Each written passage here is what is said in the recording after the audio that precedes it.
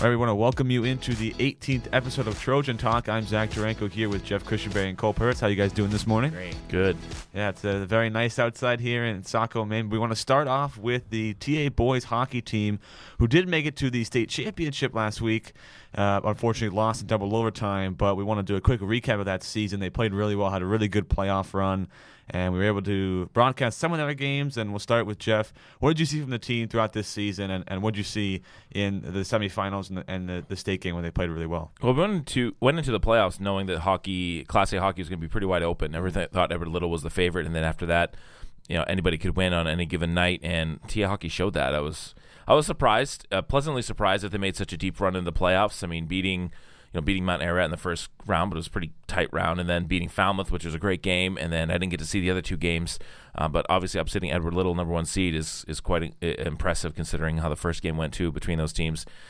So, I mean, overall, there's nothing but a success. Scarborough also had kind of a Cinderella run, so I think of all the games, they're going to look back at the state championship game, and from all reports, they didn't play so well for a lot of the game. I mean, obviously, it went to overtime, so it's not like they got blown out or anything. Very top-heavy team. I thought there was some great players like Alex St. John and Bilodeau that kind of carried the team at sometimes. And in the end, they're going to really miss a lot of those guys next year. So I don't know if this was kind of their best shot for a while. It's tough to look at the hockey landscape year to year. But, I mean, just look at the way that the defense played so well. As you see the scores, only giving up one goal a game until the state championship, and the playoffs is a recipe for a big run. And they had that. So congratulations to them. And it was fun watching them all year and the games that we did. I mean, the student section was out in full force, and it looked like at the state game there was a ton of people there, which is great for the team and great for the program. So hats off to them. It just comes up a little bit short when you lose in overtime, double overtime especially. It's hard to swallow that, but nothing but respect for them, and a good surprise this year because going in we thought they'd be decent, but not necessarily state championship team, but they proved us wrong. Yeah, definitely. I think it's good to know that it was a 5 or 7 matchup in the state game, which is not really common. I don't know when Bangor did Scarborough beat Bangor, and then they beat South Portland too. So they had they were I would call the Cinderella team, but it was a good playoffs. Cole, any thoughts? I mean, first off, congrats to them. They really overachieved in a big way. They went 2-1 against Mount Ararat and then Falmouth, and then a really good win versus Edward Little at the Civic Center where they were really in control the entire time. But you have to think, I mean, kind of a missed opportunity versus Scarborough team. They beat 6-0 earlier in the season, and then they beat them again 2-1. It's just crazy. You look at Scarborough's goalie. He was the reason they won that game. He let up 5 goals in their first playoff game, then let up 2, then let up 4 in the semifinals. So you got to think you're going to go into this game scoring multiple goals, and he just plays out of his mind. So credit to him. He was the reason they won.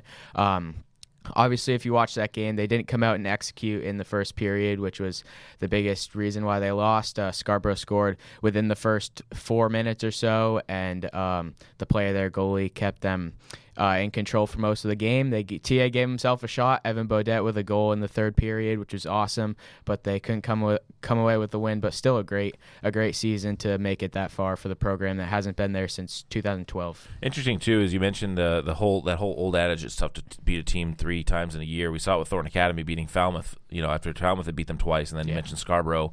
TA beating Scarborough twice in the regular season. So it's just tough. I mean, even when you win, hockey is such a weird sport like that because, like as mentioned before, South Portland was one of the favorite teams. We beat them 6-0 like the week before the playoffs started, and it just so happened the goalie had a bad game. So it's so funny how that can go. And Tarek Belanger had a great playoff run as well for TA. So tough to see him. There's a lot of great pictures of him being embraced by some of the Scarborough kids after too, and it's just a tough way to end the season when you lose in overtime like that. Yeah, I mean, this team, there's a lot of seniors on that team, a lot of great players, and so I think this was their hope to get to the top and then fail is the worst because you made it that far, and it's overtime too, so it's sudden death. They got right up into it. But what was it like for those of you who went having the playoff games at the Cross Insurance Arena? Because the last time I've gone, it was obviously the Colisée, which is a pretty cool atmosphere. But what was it like at the Cross Insurance Arena as a fan? It was good. I mean, I talked to some of the players before, and they said when they went on to play Edward Little, it was like kind of surreal. And then they were like, okay, now like it was different, definitely than the Biddeford Ice Arena, but they were just trying to play their normal game. I don't know if the space is different, if it's bigger. That's probably the same. It's either normal size or Olympic size. And it's definitely not Olympic size. there's a bigger crowd. It's a lot more people, and way more people there than probably any Maine Mariners game. You know what I mean? Like, just saying. Yeah, it was. But it was a fun atmosphere, and the TA fan section showed up, and so did the Edward Little fan section when I went to that game, and then I know Scarborough did as well. So it was a good run. It was fun. Yeah, state championship was packed. I mean, the student section went up very high, and I loved it. Before the semifinals, they had the Bruins national anthem singer come out and sing the national anthem. He was there? It was pretty cool, yeah. Jeez, that's nice. Yeah. That was awesome. Dang. So now we want to move on to professional sports. Well, I guess we're going to start with college. March Madness starts today, which I am so excited for March Madness. I'll give you my Final Four. I have Gonzaga, Kentucky, Villanova, and Iowa. And then advancing to the championship, I have Kentucky and Iowa, and I think Kentucky will win. I just think Kentucky has a great combination of guards, and then they have the best big man in the country in Oscar Tshiebwe.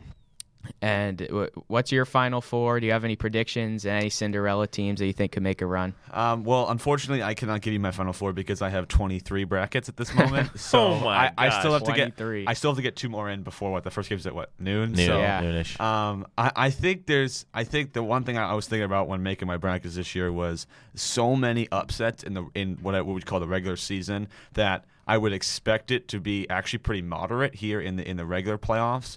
I have Gonzaga winning in most of my brackets. I have Kansas. I have Iowa a few times. I definitely think some of those teams will be really good. There's definitely going to be some earlier upsets, especially today. Some teams who I think haven't played very well, but it's going to be exciting, and it's always fun to sit and watch those games. My Cinderella team this year is probably going to be, oh my Lord,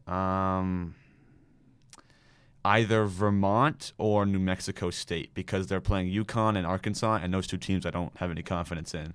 And so I think they could get pretty far. Cue up Arkansas going to the Final Four, we'll play this back in a few weeks. Yeah. But it'll be fun, and I always love March Madness because it's not just like a couple days. It's like it goes on for a little while, so it's fun to watch. I have Vermont going to the Sweet 16, so I have them winning a couple games. Hopefully they can come through more for me. What about you? So I'm going to be that guy. I haven't even filled out a bracket yet. Oh, come on. You have until noon. I'll tell you what. Yeah. As the years go on, and I'm a lot older than you all, I can't get into college basketball. I mean, March Madness, I'll watch the games. But I used to watch I'm a Duke fan, so I'm going to pick Duke to win it all, even though I don't think they have any chance because they're obviously the last couple weeks, even though it's Coach K's last year. I tell you this, and this goes into a bigger issue, like – the only reason college basketball is even close to popular anywhere is because of March Madness. Mm-hmm. Because I blame the one and done. The one and done has ruined college basketball because the quality of play is so bad. And the only reason March Madness is so popular is because the games are crazy because these kids don't know what they're doing, and they you have huge chokes at the end of the game.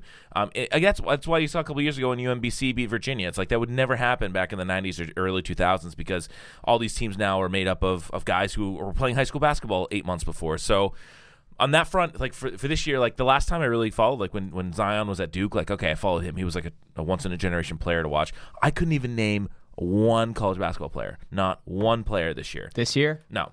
Not one. Name me one right now. I can't. I literally cannot on any team. I don't know who Chet Holmgren is? Never heard that name before in my life. No? No. Come on. No, I'm not saying that's normal. Like I'm not I don't say I don't know. I just can't watch. I can't watch the games. Now, will I have them on my office? Of course. Like March Madness is crazy, and maybe I'll fill out some random bracket. But I've been burned too many times in the past where I'm like teams like Texas A&M and all these guys that I think are going to make that are like the 4 or 5 seed, and I think make to run to the Final Four, and they never made it. So I'll fill out a bracket. Am I excited for the tournament? I think for me the tournament is all about today and tomorrow on Thursday and Friday. Oh yeah, those are the days where it's important. And besides when you cheer for your team, like I'll watch every Duke game, obviously. But after that, I mean, it's just for me, it's like whatever. But the first 2 days are crazy because there's 4 games going on at once, and you're looking back and forth, and 3 or 4 TVs set up in one room and everything. So as far as Cinderella, like anybody but Vermont, because I have a bad experience because I went to BU and we had some great basketball teams back in the early 2000s, and Vermont had they had a couple generational players. One guy named Taylor Coppenrath who went to the NBA, and they've ruined our season one year, and then they beat Syracuse. They upset Syracuse in the first round. It was like a 14 seed, and I remember just me being I hated them. So I hate Vermont for many reasons. But good luck to them. Yeah, I want to talk about Gonzaga. They're my most hesitant team to put in the Final Four, actually, because I feel like they're gonna get into an Elite Eight matchup with Texas Tech. That's what I think will happen. And last year against Baylor in the national championship, they just got bodied. Like, Baylor was a bigger, more physical team than them. Gonzaga, it's so funny. They play basketball like it's the 1970s. Like, they're such a good passing team and so fundamental and everything, but Baylor just manhandled them last year. And I think that could happen, but I do think in the West bracket, I think talent will probably prevail and they'll get to a Final Four but lose to Kentucky. And I also want to know the champion. Is it a team with a lot of veteran players, a lot of seniors starting and transfers and stuff like that? I know Kentucky has a ton of transfers. I think it will be. Duke, obviously a very talented team, but they're young, and will they run into a veteran group of guys? So should be interesting to see. March Madness, awesome. I agree. These first 2 days are the best days of March Madness. I can't wait. So now switching gears to the NFL, Tom Brady is back. I cannot believe it. There's no reason for him to come back. He has all the money in the world. He's producing a movie, starring in a movie. It's just pure love of the game that he's coming back. But I'm so excited. So what are your thoughts on that? I'll start with you. I am not surprised he's back. I think it was more probable he was coming back than staying retired because, I mean, look, this is kind of a hot take. I think that most people are going to really dislike Tom Brady in his post-playing career. Okay, so first of all, the movie stuff and all this, like, just go retire, go sit on the beach in Costa Rica, and take nothing away from his playing days. Like, obviously, he's the best ever, and I'll never forget that. If he stays in Tampa for another year and they don't win a Super Bowl, like, whatever, I don't really care. If he somehow forces his way to San Francisco, actually, as a Patriots fan, it's going to make me feel better about what happened, because it shows that he's really just ring chasing at this point, because he forced his way out of New England, and I refuse to believe that he wanted to come back 100%, and the Patriots just said no. I will never believe that for a minute. I think he wanted a different challenge. I think he wanted a different lifestyle. His wife wanted a different lifestyle. He wanted more talent. I mean, look at the Patriots are on the downside talent wise. There's no doubt about that. So then he goes to Tampa.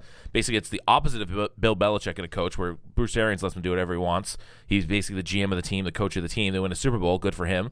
And now he's like unhappy with that. I mean, you can't keep these guys forever. So if he forces his way out via trade or release and goes to San Francisco and tries to win another ring, it's going to be like, okay, well, maybe it's more Brady that he wants to kind of chase rings now at the end of his career, which if you want to say, okay, fine, okay. It's just so funny to see, I have the bigger perspective, because for the first 10 years of his career, he was this like upstart, underdog, like kind of nerdy, 6th round pick, and now he's not. He is like the elite player. He has elite brands that he's following, and he's changed as a person, and that's fine. That does not change his playing career whatsoever. He's still the best ever, and I love him for that. But I think when he finally does retire and he starts selling us all his gear and these stupid movies that he's going to be in, I think people are going to be like, all right, Tom, just leave it to your playing days. As far as Brady coming back, it's fine, whatever. I don't think Tampa's going to be that good this year. They won't have Antonio Brown. I think Gronk is finally going to go off into the sunset. I know they're trading for Shaq Mason, but their offensive line's kind of a mess. So I think they ran it back for a year. It tried. It failed. But though the only thing is, though, the NFC is obviously not going to be as good as the AFC this year, so maybe they can sneak in there. But welcome back, Tom. I'm not really excited for you. Zach? Yeah. I really could care less right now, because of free agency and stuff, and I'm excited to watch the the AFC West, is it, with the Chargers and Broncos, and best division maybe in the history of NFL right now on paper. Crazy. And I will say, this is all I'll say, is my favorite Tom Brady movie moment was in Ted 2. When they snuck into his house. That was like the only part of a movie I've ever enjoyed with Tom Brady in it. So, I think in general too, the quarterback situation around the league, it's interesting because it's not going to have as much movement as people thought. I mean, Deshaun Watson's really going to be the only big player that moves. I know Russell Wilson did too, but Aaron Rodgers is going to stay put. Brady's coming back, so you're not going to see as much movement as people thought. Yeah, he comes into a division that's really bad in the NFC South. Horrible. Yeah. But the wild card in this is Deshaun Watson, because he is rumored to go to either the Falcons, the Panthers, or the Saints, all in the NFC South. But I don't know. It's still a long ways away. I think it ends up in ATL. Really? I think Atlanta. Yeah. I think Atlanta makes the could most see sense. So what do they do with Matt Ryan now? Oh, they'll get him. They'll get rid of him for a 4th or 5th round pick somewhere. Yeah. But I mean, see, Matt Ryan should go to somewhere like Pittsburgh. I mean, if they traded, They already have the Trubisky, yeah, but the they're paying MVP. him. Yeah, but I mean, I just think Watson going to Pittsburgh, or going to Atlanta. I mean, I just think I think it just fits well there. It's not as big media pressure as New Orleans is not that, or Carolina either. But instead of going to a place like Boston or New York, I mean, it's going to be interesting to see because he's cleared of his charges, but what's going to be the reaction of the fans? I don't know. I think ATL is a good place for him to go, and they have a good owner there, and a young team, I guess, but. Yeah. We'll see. Yeah, should be interesting. He's a top 5 quarterback in my opinion. People are forgetting how good he is. He's so talented. Led the league in passing yards on the Texans when your receivers are like Brandon Cooks and Danny Amendola. I mean, that's impressive. Push it that way. Oh, I'm getting moved. All right. Don't want to block Zach's beautiful view here. I know. Right? I like my Maine Mariners. Yeah, you got the St. Patrick's Day going on today. Yeah, at least one of us did. So if we're talking about the Bucs, I agree. I don't think the Bucs will make it back to the Super Bowl. Chris Godwin coming off of a torn ACL. Obviously, Antonio Brown's gone. Ali Marpet retired. Alex Kappa moved on to the Bengals to protect Joe Burrow. So they have some holes to fill, and I think Gronk might burn out this season. This is probably his last season along with Tom. So I want to quickly talk about the Celtics who destroyed my Warriors last night. Yeah. Which I'm not happy about. The Warriors are terrible right now. I'm a Warriors fan, but I honestly think they might be a first-round exit. I have no faith in them at all. And so what do you think about the Celtics and specifically Jason Tatum making his way maybe to the fringe of the MVP conversation? Do you think that's legit? I think yes, because I went to his 54-point game versus the Nets, and they didn't, to me at least, they didn't utilize Derek White. They didn't utilize Tice. They didn't, and really anybody off their bench. And they won that game. They dominated the Nets. I think the Nets are great, and they played everyone but Ben Simmons. So I think this is a great team. I think Tatum is playing like an MVP. Do I think he's an MVP? No, they're not going to give it to him. They're going to give it to LeBron James because that's what the NBA is. It's, I mean, like every day I see something new. Oh, LeBron James hit 30,000 points, 10K rebounds and 10,500 assists. Yeah. Like they just want to give him more. I don't know. It's crazy, but that win versus the Warriors last night was amazing. Although, is Steph Curry, is he hurt now? Yeah, and I want to talk about that play because Steve Kerr had an issue with Marcus Smart diving at Curry. I disagree with Steve Kerr. He was diving for the ball. Yeah. That's Marcus Smart. He's a tough, gritty player. And Draymond Green even disagreed with Steve Kerr after the game in his press conference. He said that was a play he expected Marcus Smart to make. I don't understand why Steve Kerr is so mad, but hopefully Steph is okay. What do you think? I think first of all, I think Embiid's the MVP. Yeah, me too. I mean, Tatum's getting a conversation. I mean, God, the last month. I mean, there's nothing. Even the Celtics. I'm not a Celtics hater by any means, but the Celtics cautiously I think they're going to blow it. You got to be impressed with what they've done in the last month. There's no question about it. And for me, it's like the playoffs are where it's at for Tatum, because if he's going to be this superstar that everyone thinks he is, and the thing is too, is he's super young, yeah. But if you really look, there's other players that are his age or a little bit younger who are also doing some crazy things. So you can't just hold your hat on if they fail this playoffs. Like, well, he's still very young. It's like this is the time where he needs to take that big step. So what's going to happen with them? I think they could make a run. Tatum has been impressive. It's as far as how far they go in the playoffs, it really comes down to the other guys, the other pieces. And I did see that play too. And the reason Steve Kerr is saying that is because he's like you. He's like, my team is choking right now, and if I lose Curry, then we're screwed. And there's only so long that this window for the Warriors is going to be open until they have to replace some of these big time players. So not surprised that Kerr does that. I'm not a huge Steve Kerr fan. Well, it was supposed to be like the big reunion, right? Because it's in the first 1,000 days that you've had all three guys, and they're not playing well. So it's not what you want right now. I do like what I'm seeing from Jordan Poole and I'm a huge Jonathan Kuminga fan. He's such an athletic player off the bench. He's played really, really well. James Wiseman not looking too great. He's in the G League right now trying to recover from injury, but it's not looking good for the Warriors. I don't have any faith in them, like I just said. I mean, I will say this, a little G League note. When I was flying back from Mexico the other night, I was on the same flight from Detroit to Maine as the Maine Celtics. All right. That's pretty cool. Didn't recognize any of the guys. Players? Oh, yeah, all the players are there. Well, there's only a few that I think are NBA, like Luke Cornett and a couple guys they just signed who are. I didn't really recognize. I looked at the roster, and I didn't really recognize anybody. But you would have recognized Taco Fall if he was still there. Heck yeah. Yeah. Oh, yeah. But I went to a game about a month ago. They played against LiAngelo Ball. So he was still terrible though. He ripped it every shot. Yeah, he was not good. But when it comes to MVP, it's really exciting between Jokic and Embiid, and everybody keeps waiting for one of them to make a move. They played against each other head to head the other night, and neither really went off. I know. I think the Nuggets won that game, I'm pretty sure. Mm-hmm. So if neither of them really makes a push to separate themselves, you could see somebody like LeBron or even Tatum sneak in, although I don't think Tatum has much of a chance to actually win it. So the NBA is going to get really, really exciting down the stretch here, see who wins a championship, because in my opinion, it's pretty wide open. So I just want to talk about an open-ended question here. What's a sports record that you think will never be broken, Zach? It's a hard one. It's definitely going to be Wayne Gretzky's goal count, and I know that Ovechkin just was it 894, I think, and Ovechkin just got to 700, and I don't even know. He passed Yager, but I look at Ovechkin being 40, 42 now, 41, and he's not going to be able to get to an extra 100 goals, and no one else is anywhere close. I think Gretzky's just got that, and even if he does get there, it's going to be in way more games than it took Gretzky. So. That's my record that it will never be broken because there's just nobody like him. I think there's two that come to mind. First of all, just going sport by sport, football. I don't know if there's any football NFL ones that couldn't be broken because of the way that the game is played nowadays. Mm-hmm. Basketball, I think 100 points is gonna be hard for somebody to get, but I can see it happening. Guys hit 80 once in a great while or 70. So when it really comes to baseball, and the two ones that are the hitting streak, Joe DiMaggio's hitting streak of 56 games, because really no one's come close, more than 40 in decades. But the one that 100% will never be broken, not even close to being touched, is Cal Ripken's consecutive game streak of like 2,400. I mean, you're talking in today's day and age, for someone not to get injured for like 12 years in a row and play every single game and not take any rest days. And there's no chance that'll ever even come close. No one will ever probably hit 500 or 600 in today's day. That's just an incredible, ridiculous stat.